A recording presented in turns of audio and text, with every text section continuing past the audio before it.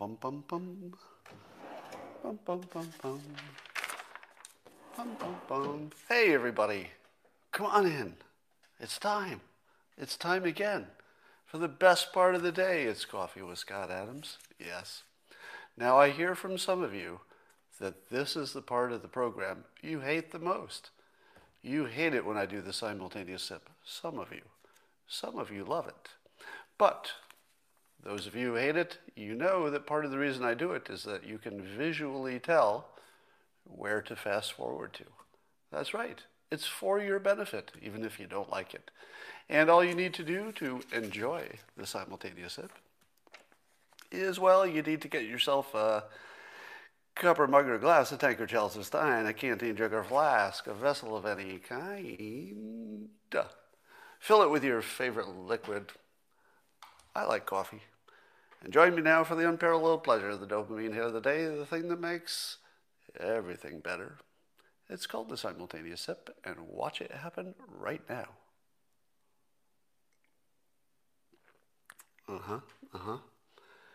That was a good one. Every single time. Now, let us go through the things that are happening. There are many things happening in the news. Would you like the fun things first? Okay. Here's an idea from Randall Parker on the internet, on Twitter. And Randall says, why don't we test the coronavirus vaccines on cruise ships? To which my brain says, boing. Yeah, why don't we test the coronavirus vaccine on cruise ships? Can you think of a better idea than that? That's literally one of the best ideas of the entire coronavirus situation. Now, there might be some medical reason you can't do that, but I can't think of a better deal than getting a cruise and testing a vaccine at the same time. It feels like a natural thing to do. All right. I was reading some of the YouTube comments on these live streams. So I don't get to see them all as they're screaming by. I see as many as I can. But I was reading them after the fact this morning. And boy, you can't fully understand how little people understand you, what you're saying, until you read comments about yourself. It's the damnedest experience, and one that I think gives me an advantage in understanding people. Imagine if you go through life and you have normal amount of conversations with people and interactions, and in your mind you think to yourself, well, obviously they understood what I said, because it was so simple. I communicated clearly, said what I wanted to say, it appeared they were listening, and when I walked away, I think they understood what I said. That's sort of the illusion that you're under all the time, because if you weren't under that illusion, you would go nuts. You wouldn't know how to operate in life. But if you say a bunch of things, and then you have this unique experience that I have every day, which is I can see what people's reaction is to the totally simple and non-provocative things that I'm saying, and it's just crazy shit. And until you see how crazy ordinary people can respond to your very simple and non-controversial statements, you don't really know how crazy the world is. You see it a little bit on Twitter, but when you're the focus of those comments, you really see the craziness. All right. For reasons that I don't fully understand, my audience is just going through the roof. Now, I'd like to say it's because of the excellent content which I provide every day. But my content isn't that much better than last year. I thought it was pretty good last year, or at least as good as this year. But the traffic went from a baseline of, this is YouTube in particular I'm talking about, to just, it went straight up and just went through the roof. Now, I think that YouTube probably figured out their algorithm, because as much as you think they might be suppressing conservative voices, and I imagine there's some of that going on, that they also want to monetize as much as they can. And it's harder for them to monetize anything that has keywords in it that advertisers don't like. So if you use any of those keywords, the algorithm isn't smart enough to make a logical decision that, oh yeah, they use the keywords, but it's not really that provocative. They're just talking about something. So I think they may have got on top of that. So suddenly my YouTube traffic is through the roof, and at the same time my Twitter followers just screamed past 600,000 in the last month. And I've said that your ability to change the world is a combination of your effectiveness or your persuasive skill and your reach, how many people you can get to. So I'm a trained persuader, as you know. So I've studied persuasion. I'm a trained hypnotist. So if you take that kind of skill set, whether it's me or anybody who has a similar talent stack, and you let them have access to lots and lots of people, it's a pretty big force to be reckoned with. You just put reach and talent together, and suddenly things can happen. And I've tongue-in-cheek estimated that if I ever reached 1 million Twitter followers, that I could effectively control the world. Now, there's no magic to 1 million. It's just a big round number, and so I wouldn't take that too seriously. But the estimate on one estimator is that at my current rate, I would have 1 million Twitter followers by, I think, August of 2021. So what's going to happen if I have more Twitter followers? I'm actually curious myself, because if you've been watching me for this election cycle and longer, you've seen instances in which I can move the needle, or it looks like it. There are things that even right now I can sort of cause to change in the world. But what happens if I have 1 million followers? Does it increase? I think it does. Why wouldn't it? So we'll see what happens there. Yeah, and there are a lot of people who have millions of followers, but what they don't have is a persuasion talent stack. But if they did, what would happen? Tim, over on the Locals platform where I have my stuff you don't get to see publicly, over there it's locals.com. By the way, it's a subscription service, so you can see more of my stuff, especially on goals and systems versus goals and how to succeed. I put that stuff over there. Anyway, Tim, over on Locals, points out that Joe Biden's middle name, and I'm not making this up, is Robinette. Robinette. Interesting name. But as Tim points out, the way you read it is Robinette.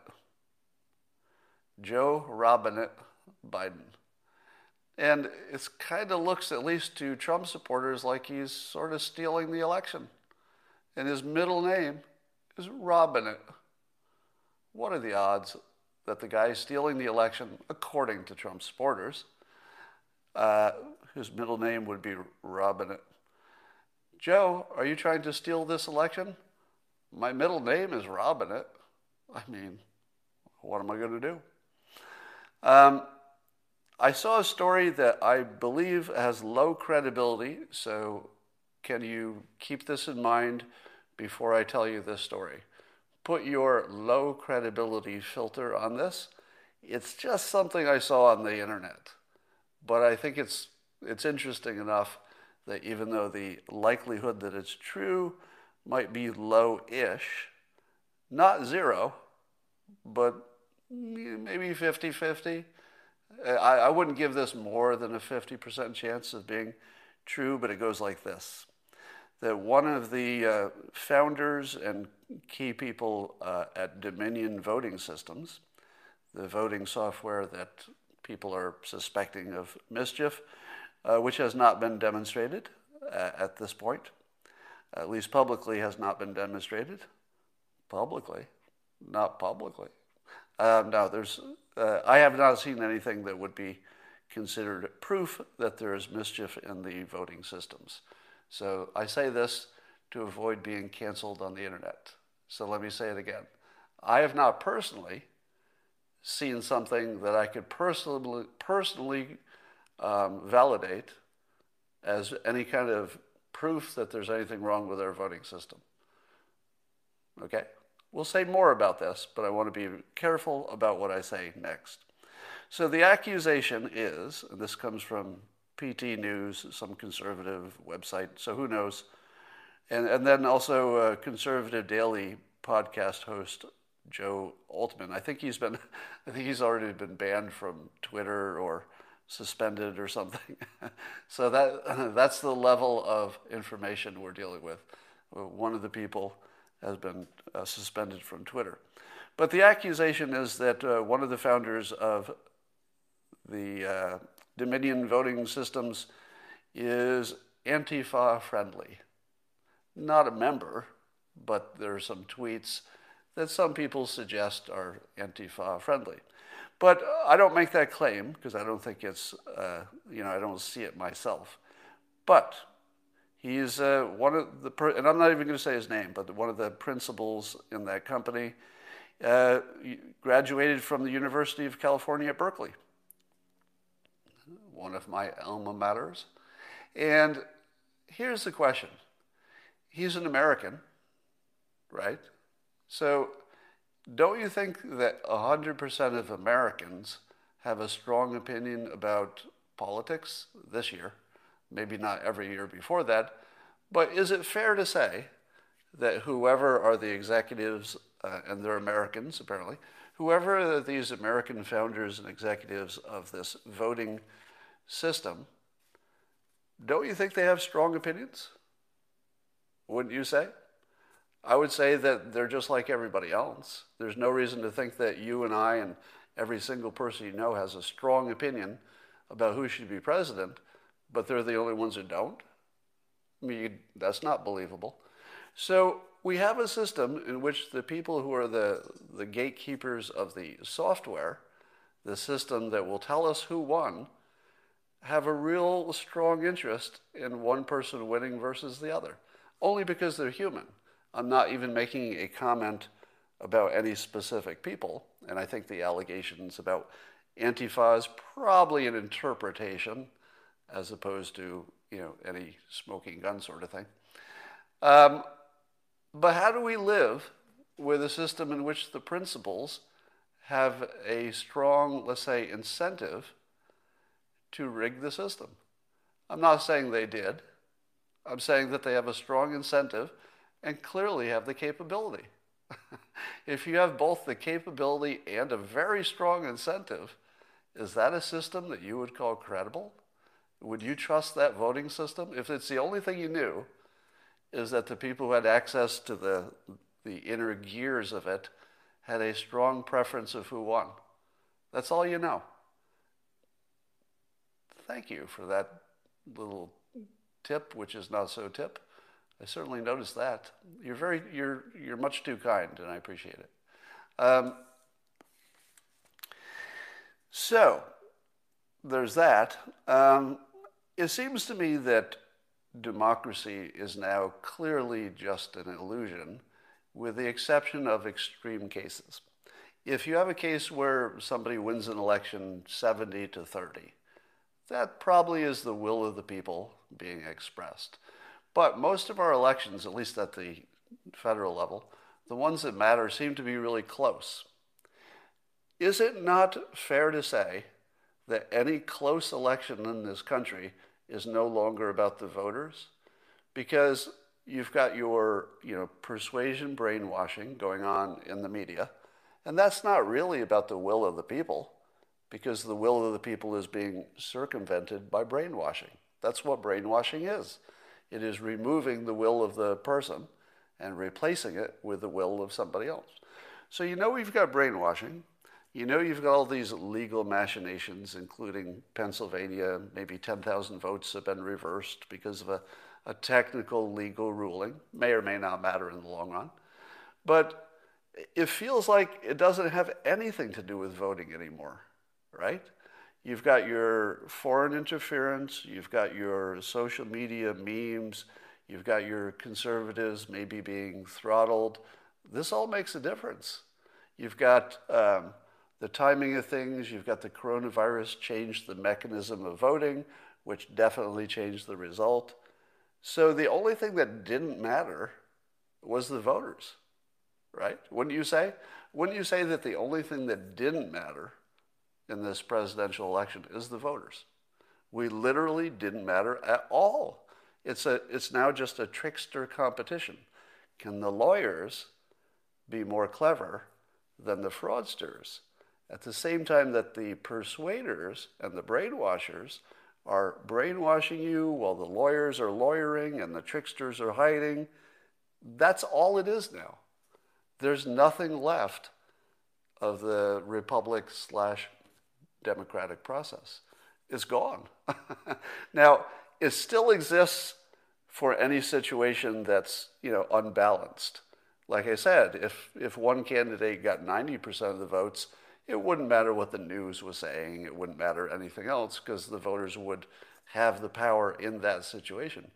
But not this situation, not where you can't even tell who won a week after the election.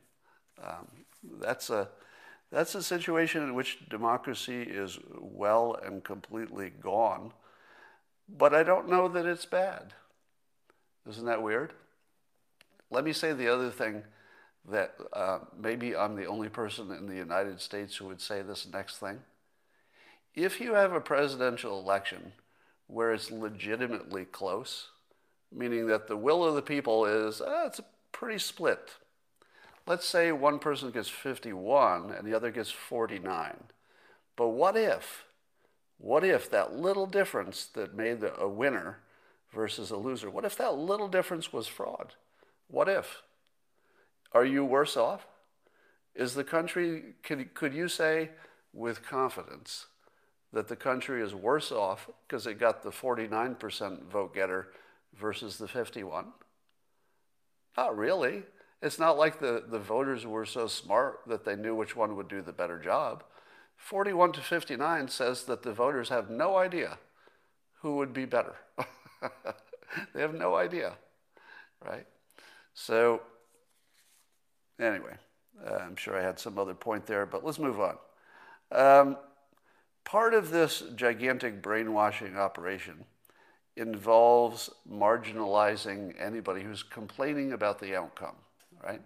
So if you raise your hand or you put your head up above the foxhole and you're saying, I would like to have a little bit of an audit on this result, or maybe we should do a little recount, or I suspect there might have been some fraud, we should just look into it.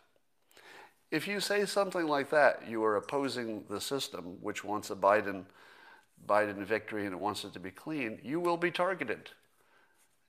So do you think I have been targeted? Does anybody think that the powers that, persuade, do you think that they will target me? Because I seem to be supportive of the president. And the answer is the SPLC just labeled me a right-wing social media performer and included me in obviously the SPLC, Southern Poverty Law Center, their job is finding hate groups and reporting it to social media platforms, etc., so that those platforms can cancel those hate groups. So now I've just been put in an article with the president because the president tweeted something I said on the topic.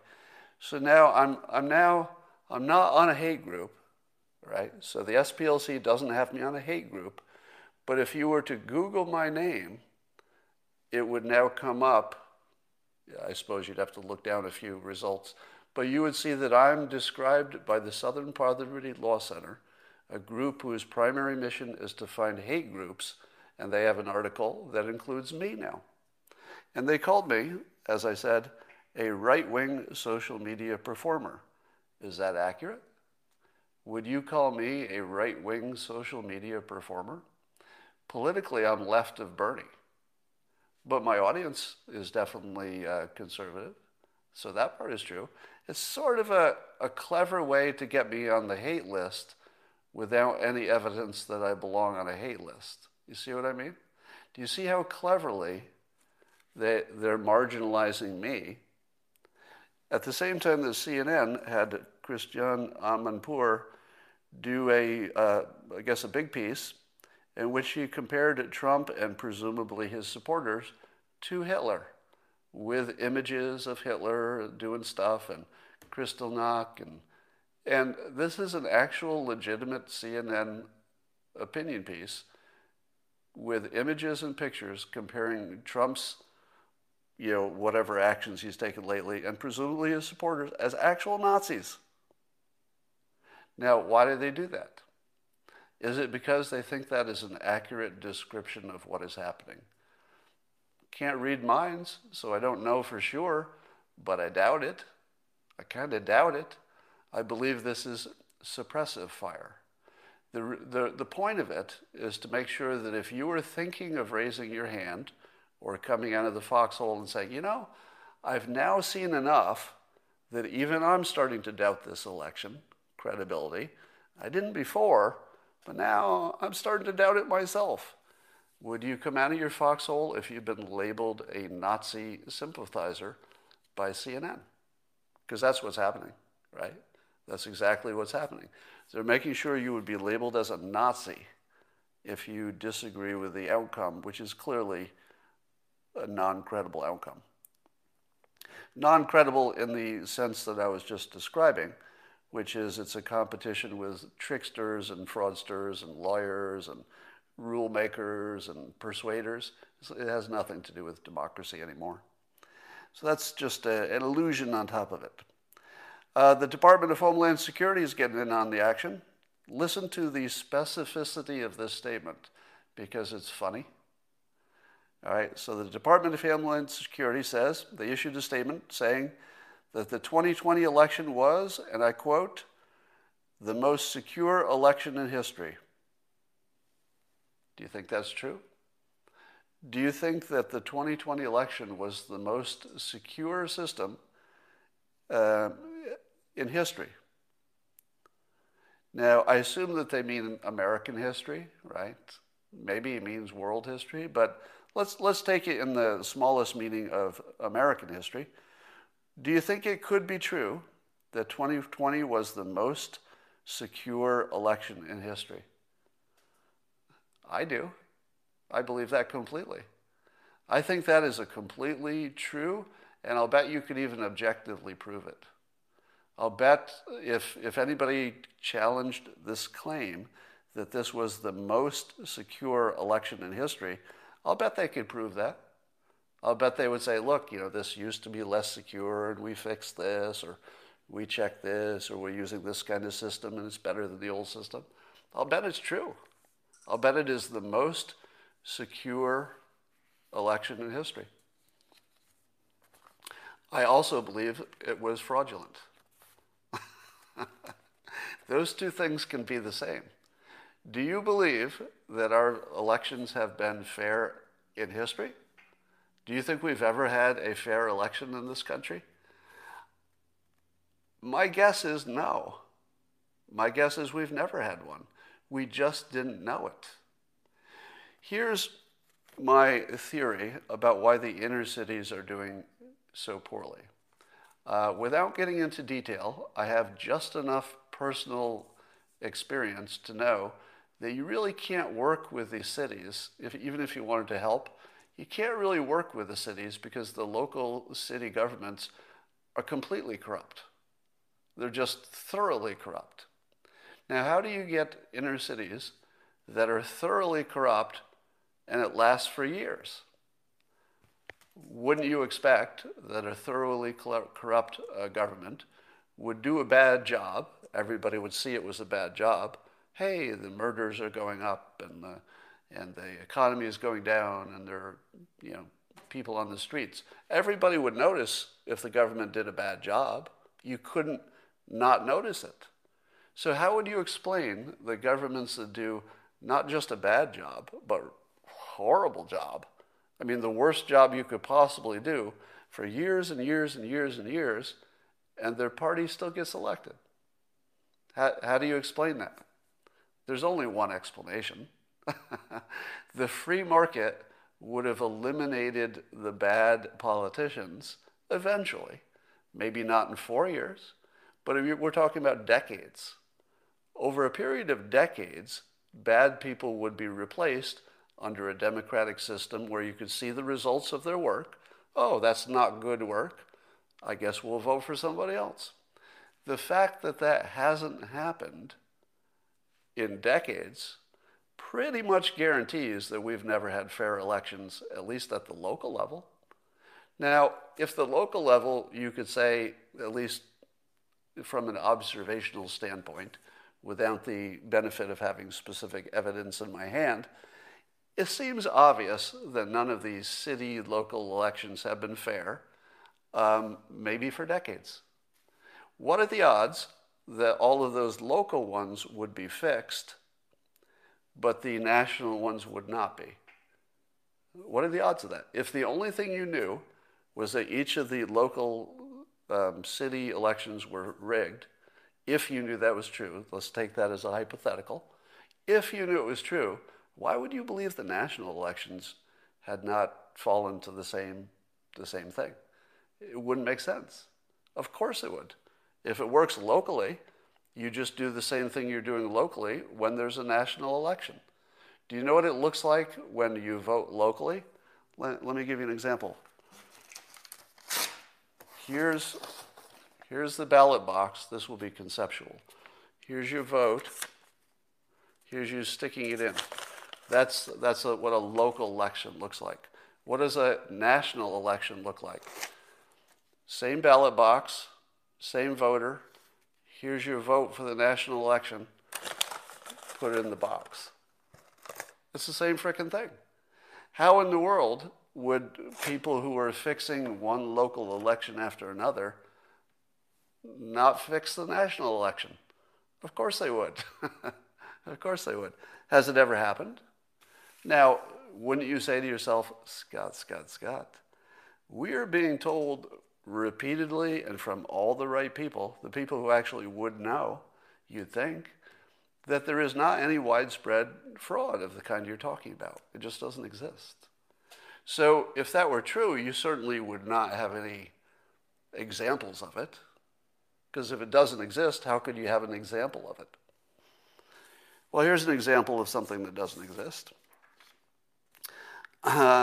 You've got a former Philadelphia election official has pleaded guilty to taking thousands of dollars in bribes to stuff the ballot boxes for Democrats in local races between 2014 and 2016.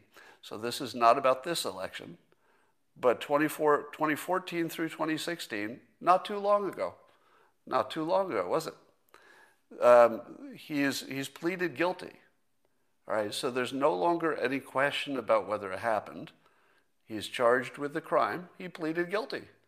You certainly wouldn't plead guilty to stuffing ballot boxes if you didn't do it. Who would plead guilty to that? Because unless they have pretty darn good evidence, you're not going to go to jail for not stuffing ballot boxes just because they said you did. So I think we could say that in Philadelphia, coincidentally, within one of the states that are close for Trump, that in 2014 and 2016, we do know that somebody took thousands of dollars to stuff ballot boxes for Democrats. So I would say that that's now just a fact, all right? Why would somebody pay anybody thousands of dollars to stuff a ballot box? Would you do it because you think it works? Maybe. Would that be the reason? Because you think it works? So obviously the guy who stuffed the ballot boxes, he probably thinks it works. The people who paid him, they think it works. Why do all these people think it works? What do they know that you don't know? Now, he did get caught, but do you think that the guy who got caught and pleaded guilty to stuffing the ballot boxes, do you think that there's something natural in the way that voting works that he had to get caught? In other words, is this an example of the opposite of what you think? Could it be that the system for catching cheaters is so good that this one guy who tried to cheat, well, it was pretty dumb of you, one guy, because we caught you. So maybe this one example of this guy is the only one, right? Maybe we caught the only guy who tried. Do you believe that? In all of your experience on this earth, do you believe we caught the one guy? No. No, there's no chance he's the one guy. There's no chance of that. Do I have evidence of that? Can I prove that there are more like this guy? Nope. Don't have any. But I have been alive for a while. I have existed in the real world. And let me tell you something that I've said before, but it's good to reinforce it. That whenever you have the following situation, you can predict what's going to come out of it. And the following situation is you've got an opportunity to cheat. So there's an opportunity, it can be done. The Philadelphia example shows you that it can be done, right? And I would guess that not all the people who did it got caught, but it can be done. It also has a gigantic upside potential. What would be bigger than changing who is the president, right? So the potential upside is great, and there are a lot of people involved. Now, the reason I add that one is, if you only had one person who had the opportunity to cheat, and nobody else could do it, it was just that one person, you could find that you found the only honest person, or the one person who didn't have an incentive to cheat, perhaps. So if it was only one person, you'd say, well, it might be fair. Maybe you got a fair person in there. But if you have a lot of people, as you do in an election, there's always somebody who's willing to cheat, 100% of the time. 100%, not 99.9%, 100% of the time, as long as you have enough people involved in the system. So that describes our election system. Very high upside from winning, pretty low chance of getting caught, apparently, and lots of people involved. Under those conditions, massive fraud should happen every time. Every time. As long as those conditions are met, you can't even stop fraud. It's pretty much guaranteed. You just don't know how much. Now, over time, you'd expect that if it works on a small scale, that it would grow, right? But it can't grow beyond the point where you'd notice it, right? So your fraud only works if you know to take it, well, up to the point of winning, but not beyond that point. You don't want to overshoot the mark, because then it's just a little too obvious, right? Well, here's one hypothesis of what we observed in this election. Probably there are lots of different ways that one could cheat in an election. Hypothetically, you could get into the software. You could create fake, maybe fake ballots. You could count ballots that shouldn't be counted.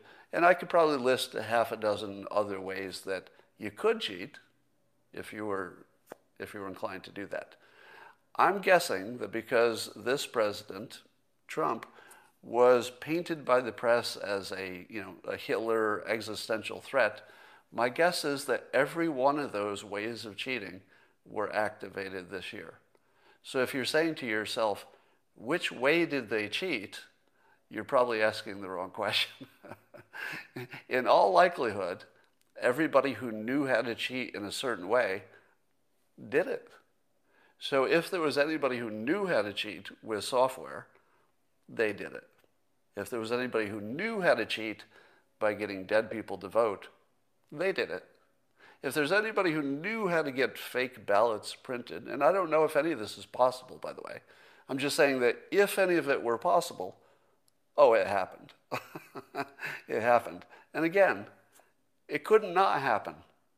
It couldn't not happen because the incentive and the opportunity were off the chart. There's never been this much incentive to rig an election. Never close in the United States. Maybe if Hitler had run for office, maybe there'd be that much incentive to get rid of him. But Trump was painted as Hitler. Of course the Democrats cheated. And let me say this. If the Democrats believed their own news, and they actually thought that Trump was all the things that the news says about him, If they believed that sincerely, and I think they did, I do believe that they thought that sincerely, they are patriots. They're patriots. Wouldn't you cheat? Reverse the situation and put yourself in it. Let's say you had come to believe that Joe Biden was literally the devil, not figuratively, literally. He was the devil come back to the earth, and you were sure that was true. Would you, if you had the ability, would you rig the election to keep Satan from being elected? Of course you would. Why? Because you're a patriot. That's why. Of course you would look to save the world. Because you're a good person. You're a good person, of course you would. So here's the thing that you could almost guarantee is true. That the incentive for cheating was higher than it's ever been. The opportunity for cheating certainly exists. You would have to be a fucking idiot to think the opportunity doesn't exist. Now, you also have the press will cover for your deeds. Now, what would you expect to see if my hypothesis is true? What signals would be there to say, you might be right about this, Scott. It might be cheating in every way possible, and it all happened. Well, one thing you'd expect to see is that Biden would get more votes than anybody ever got. Because the people doing the individual cheating wouldn't know how much cheating the other cheaters were doing. Because I doubt that they had meetings, right? Do you think that the people who knew how to, let's say, get fake ballots, if that's a thing, do you think that those cheaters were having a meeting with, hypothetically, if such people existed, people who were tweaking the software? No, they don't even know each other. They're just people who know what they need to do. Everybody knows that you need to get rid of Hitler. Do you need a meeting with like an agenda? Item 3 on the agenda, let's agree to get rid of Hitler. No, you don't need a meeting for that. You just do what you're going to do. So indeed, we've got a Joe Biden with a suspiciously high number of votes. Suspiciously. So suspiciously that I don't think it could possibly be true. Might be, right? I guess you can't rule it out because there was so much demonization of Trump that you could say to yourself, all right, well, they were so afraid of Trump that it was the highest turnout of all time. But I don't believe that it would be that much higher than Obama. Do you? Because Obama was more of a positive thing. It's like, hey, let's get ourselves an Obama president, people said. So I guess Arizona has been called by the media anyway for Biden. There's 11,000 vote difference.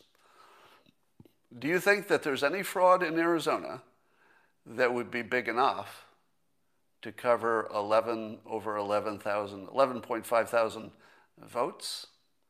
Does that sound within the realm of doable? It's completely within the realm of doable.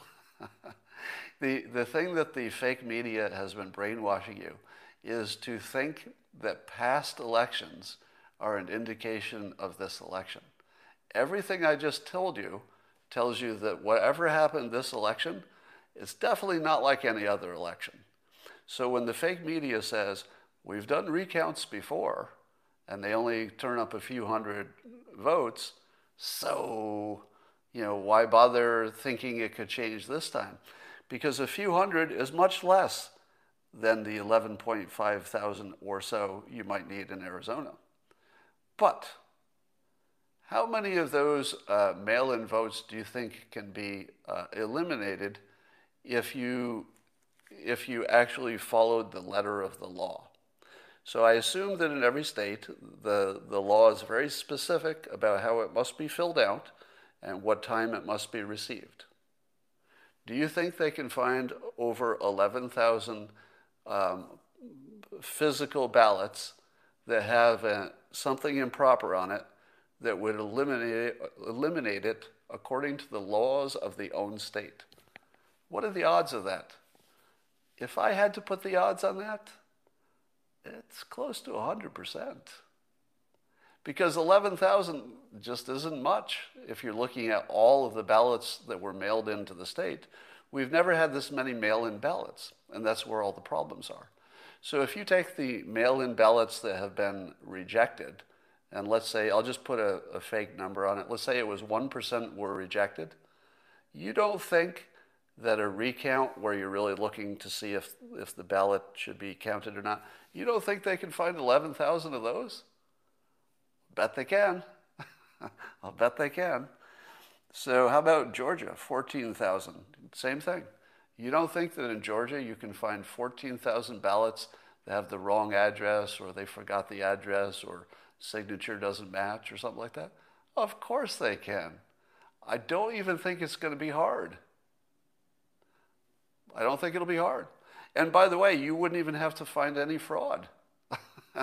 It looks to me like Arizona and Georgia are both close enough that if all you did is look at the ballots and be a little bit more restrictive about which ones were accepted, still compatible with the law, but just more compatible with the law, I feel like they're both going to flip.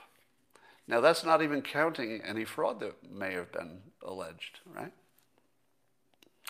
I have increased the slaughter meter to 95% based on these presumptions. My presumptions being that large fraud is guaranteed under these circumstances. The fact that it has not been presented to the public yet, which is true, by the way. If you're a member of the public, you probably have not seen really good evidence of fraud. Would that be fair to say? You've seen lots of things zooming around the internet that you don't know if it's true or not, but that's probably not technically untrue that the public hasn't seen that, but you will. I can promise you you're going to see more. So that's the only thing I can promise you for sure, that what you've seen so far isn't really close to what you're going to see. And it's going to happen fairly quickly, the next week or two. All right, now, so Trump tweeted, and again, this is a Trump tweet, so you don't know what the source is, etc. He said there's a report, again, we don't know how credible, or you don't know how credible. The Dominion deleted 2.7 million Trump votes nationwide. Trump says that data analysis finds 221,000 Pennsylvania votes switched from Trump to Biden and 941,000 Trump votes deleted. And that states using Dominion voting systems switched 435,000 votes from Trump to Biden. Now, would you say that those are all proven statements? No, these statements are not proven. But here's what they do. They change the argument. Do you remember what the old argument was? The old argument was, well, yeah, there's always a little bit of fraud, but it's not going to change these elections that are off by tens of thousands. You get a few hundred, a little bit of fraud, a couple of stuffed ballot boxes. If you added it all together, it's just nothing anyway. Why are you wasting our time? Well, Trump has changed the argument. Now, you could still say, of course, it's either true or false, the claims that he's making. They could be false, they could be true, but they're big. So the old argument of all the things that are being claimed are too small to make a difference, that's out the window. Now, if this claim is true, the election was definitely stolen, and if these claims are not true, well, then you're back to, show me the proof. So let's find out. And I think we're heading toward this weirdest situation in the world, in which the most important person on the planet will be the facilities manager for the White House. Every big building has somebody who's like a facilities manager. And they're the ones who tell you can move an office, you can get your phones installed, you can put your name on the door. They're the ones who make sure you have a chair. They're the ones who decide what office goes to whom. What's going to happen if Trump proves his case and Biden gets sworn in anyway? Because I think that's going to happen. I think we're heading toward a place where the media has gotten so powerful that Trump could prove his case that the election was stolen, and they will just report that it didn't happen. And they will just act like Biden is the official winner. And I think we'll have two presidents. And the only person who's going to matter is the facilities manager. Because whoever moves into the White House, you're going to treat as your president. Right? Because you're going to act, at least in terms of the way your mind is organized, whoever's in the White House is going to be the president. So what happens if the facilities manager is asked by the Biden team, hey, look, Biden's obviously your president. He was just sworn in. So let's move all these Trump offices out, and we'll be moving in, and can you give us a schedule when that's going to happen? And then Trump goes to the facilities manager and says, we just proved we won the election. Here's the votes. The court just ruled for us. We have more votes in the Electoral College. It's not my fault if they swore in the wrong person. I'm the president. Then what does the facilities manager do? Would the military get involved? I think no. I think our military, and this is this is the biggest compliment you can give your own military. They would never attack citizens. It just can't happen. So I don't think the military would be involved. Is there any local, obviously there's local security, for the White House. What would they do? What would they do? I have no idea. I think they would say to the facilities manager, we've got competing claims. What do we do? And the facilities manager will decide who is the president of the United States. Now, if you've worked for a big company, you're laughing right now because you know that this is closer to actually being true than anybody who has no experience with a big company realizes. Let me tell you something else you didn't realize. Whoever writes the speeches for a politician has a lot of power. Because the way you word things, if you word things in a way that the public picks up on and they like, and then the news likes it, you've determined the policy. Because if something works, the politician will do more of it. So it's the speechwriter who's trying stuff out. Well, let's try this. Let's try this framing. If something works, they do more of it. So the speechwriter, like the facilities manager in my example, you don't realize it, but their power is extraordinary. He might pick your next president, he or she. Apparently the Trump Accountability Project is dead. They were going to make a blacklist of people who had helped the president, and those people would be marked for destruction, career destruction. Nobody would ever hire them again. I guess they decided not to do that. Their explanation is because Biden called for unity. And I thought to myself, you had to wait for Biden to call for unity to decide that was a bad idea? Feels like a cover story. I think they realized it was a bad idea based on the response to it, which is that it turned them into Nazis. Everything's a Nazi. Everybody's a Nazi.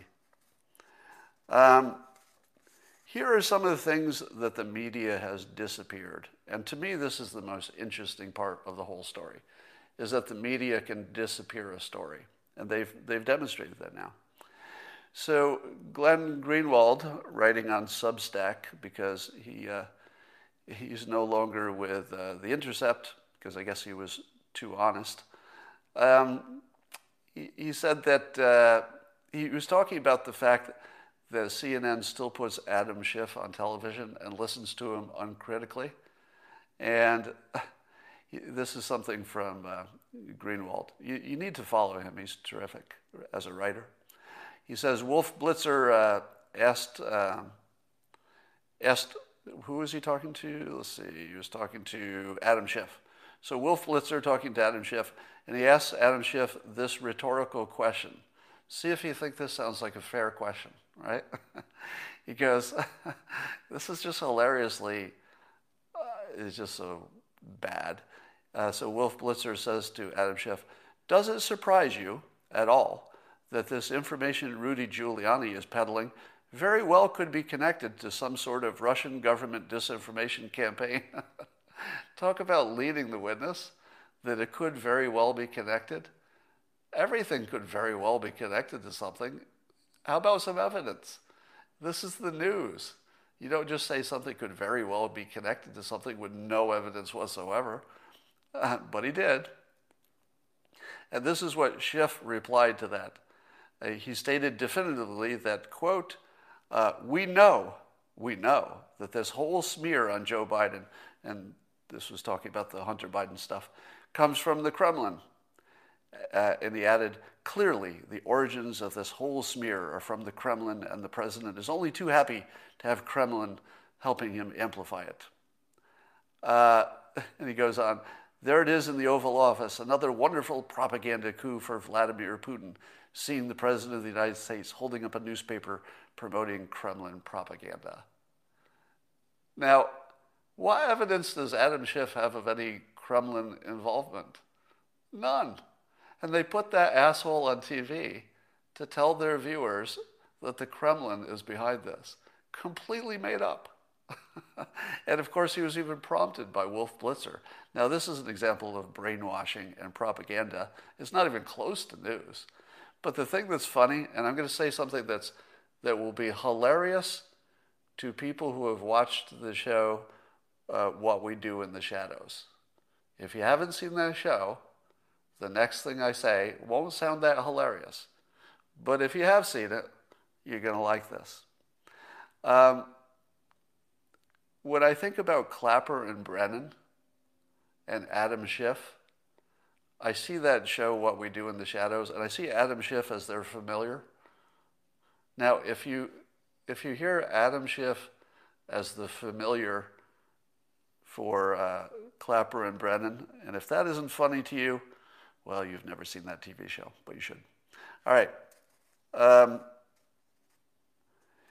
The other things that they've made disappear, just think about this. Where is the story about British interference in the 2016 election? It just sort of didn't happen, did it? But yet we had this, Christopher Steele, an ex intelligence person from Great Britain. You've got all these Great Britain connections. If you're a consumer of the news, it's completely obvious that Great Britain interfered in our election. Completely obvious. But if the news doesn't make it a story, it just sort of disappears. So they can just disappear the whole British involvement in our election. Oh, well. How about this one? How about the fact that this election apparently had no allegations of Russian or Chinese interference? How'd that disappear? How did Russia and China just stop interfering for the first time ever?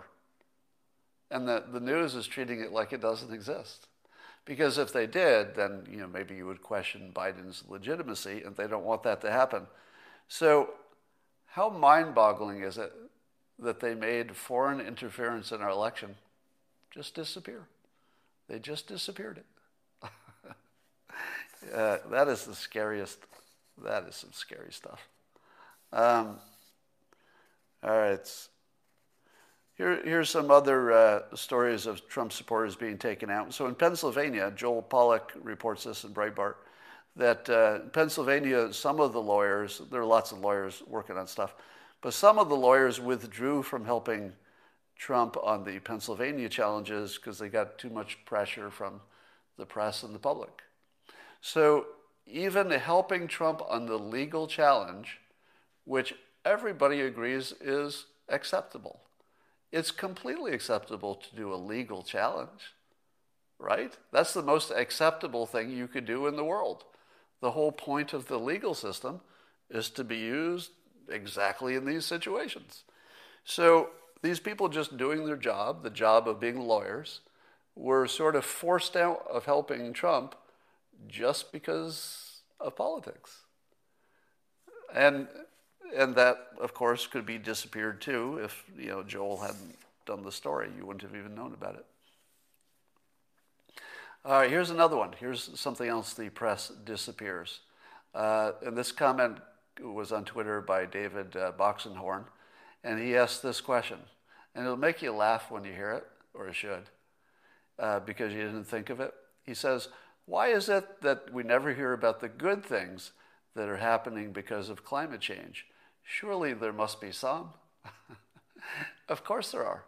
The point of climate change is that not everything is just getting worse, but rather there would be, the claim is that some places would get worse, but by coincidence, some places would have to get better because it's all different situations.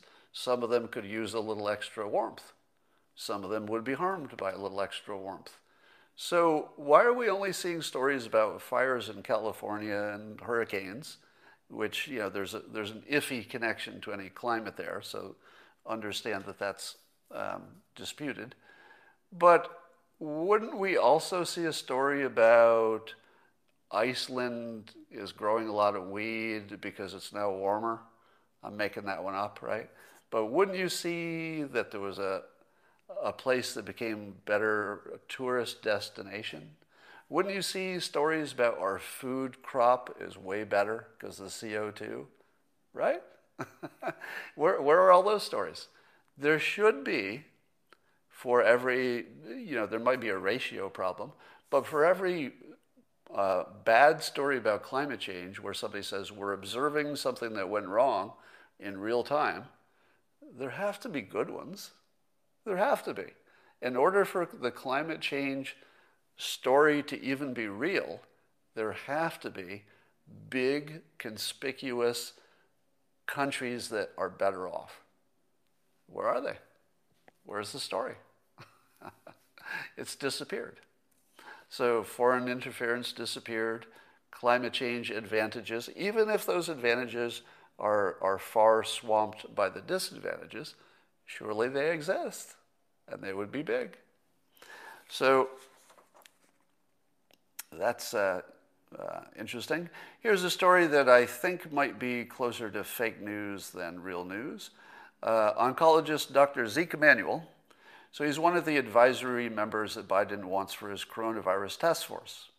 And he has suggested at some point that if a vaccine is available in the United States, that we would not, maybe it would be better if we didn't hoard it all for the United States, even if it's an American company that makes it, but rather that we should use enough in the United States to get our own R value below 1. In other words, so that the virus won't spread easily if it gets under 1.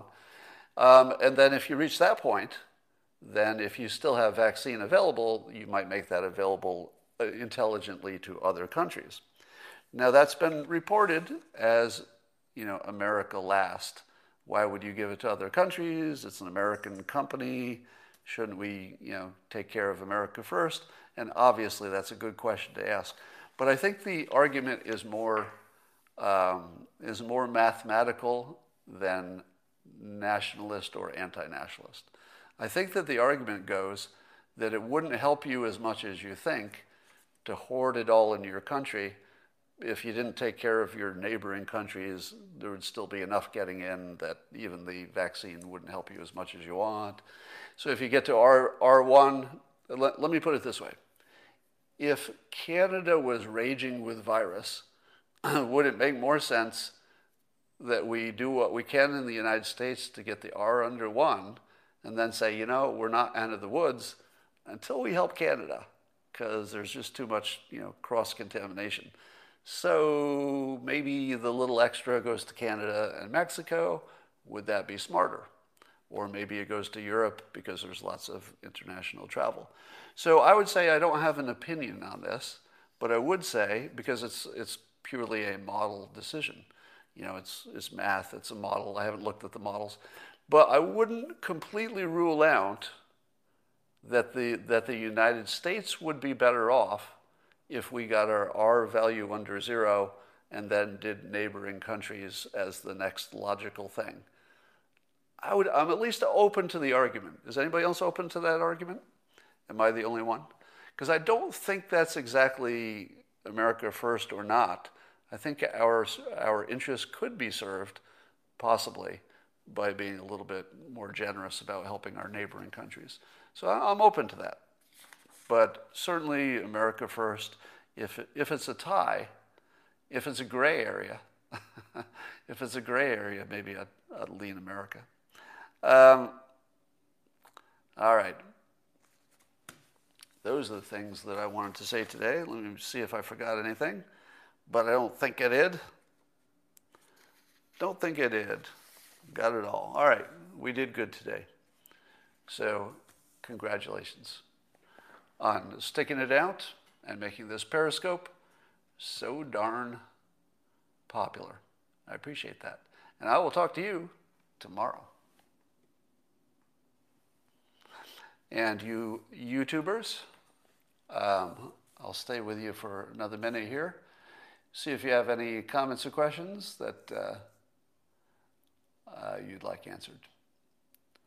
Boy, the comments go by so quickly on YouTube. It's hard to catch them. You really got to pay attention. You know, the other thing, if Joe Biden goes nuts with testing, especially the cheap testing you can do at home, if he does a big push on that, I am going to say he did a better job than Trump. All right? So I want to warn you in advance, if any of you are Trump supporters and you're wondering where it's going. If Biden gets in and he does more on cheap home testing approvals than Trump did, I'm gonna look very favorably on that, because I think that was a weakness in the Trump administration response. But we'll see. More lockdowns coming. I think that's inevitable. I went to a restaurant last night and ate indoors in my local community here. It's the first time I've been indoors in a restaurant since February, maybe. And it was 25% capacity. We had tons of distance from other tables, but I don't know how the restaurant stays in business. There's no restaurant that can stay in business with 25% capacity through the holidays. So I'm not even sure restaurants will survive through the holidays. Yeah, the slaughter meter is 95%, based on the assumption that massive fraud will be discovered, but has not been presented to the public in a way you can see it yet. I do have sources that you might not have, and my sense of it is there's some big stuff coming pretty soon. Have I seen Elon Musk talk about the tests? Yeah, I'm not sure I'm on the same page with him about the tests. Is self-hypnosis worth it? Yeah, it's actually good stuff. It's better than meditation. But in order to do self-hypnosis, you almost have to be hypnotized. The best way to learn self-hypnosis is to have somebody who is a hypnotist hypnotize you and then give you the suggestion that you can do it yourself. That's the way I learned it. So when I learned hypnosis, part of what we did is that the instructor hypnotized the class and then told us we could get back into that mode by hearing his voice counting 1 to 20. And I can still do that. Decades later, I can hear his voice, I can count to 20, and my body just goes down into total relaxation. But it takes practice. Did I get mentioned on Alex Jones yesterday? Somebody said that I was mentioned. Scott, can anyone be hypnotized? The answer is yes, but not to the same level. So anybody can be hypnotized to, let's say, learn self-hypnosis. Anybody can be hypnotized to, let's say, be more comfortable as a public speaker, that sort of thing. But only about 20% of the public can be hypnotized to see something that doesn't exist or to have a profound, experience. About 20%. But everybody, I was mentioned on Alex Jones as someone that Trump aligns with, I'm being told in the comments. Will I please hypnotize you? It's a lot of work. Hypnotizing one person is really a draining thing for the hypnotist. One of the reasons I didn't want to do it professionally. When I learned it in my early 20s, I actually had considered maybe doing it professionally. But it's hard. It's just not a fun day because it's very draining to put that much attention into another person. It's a big load. Quick tests are already available for purchase, somebody says. I don't think that's true, but I could be wrong. I don't think you could buy a cheap test. If the ones that you could buy now are probably the kind you have to mail in for a result, right? I think that does exist. But the kind where you can get your own result in 15 minutes without a machine is the kind we need. Why is Trump so quiet? Trump is only quiet in public. I can confirm that below the hood, there's a lot going on, and he's very connected to it. So quiet Trump is dangerous Trump, because transparent Trump, at least you know everything that's going on. You know what he's thinking, you know what he plans to do. So transparent Trump and loud Trump is less scary than this Trump, because when he gets quiet, you don't know what's coming. and I think what's coming is a lot of fraud allegations is what's coming.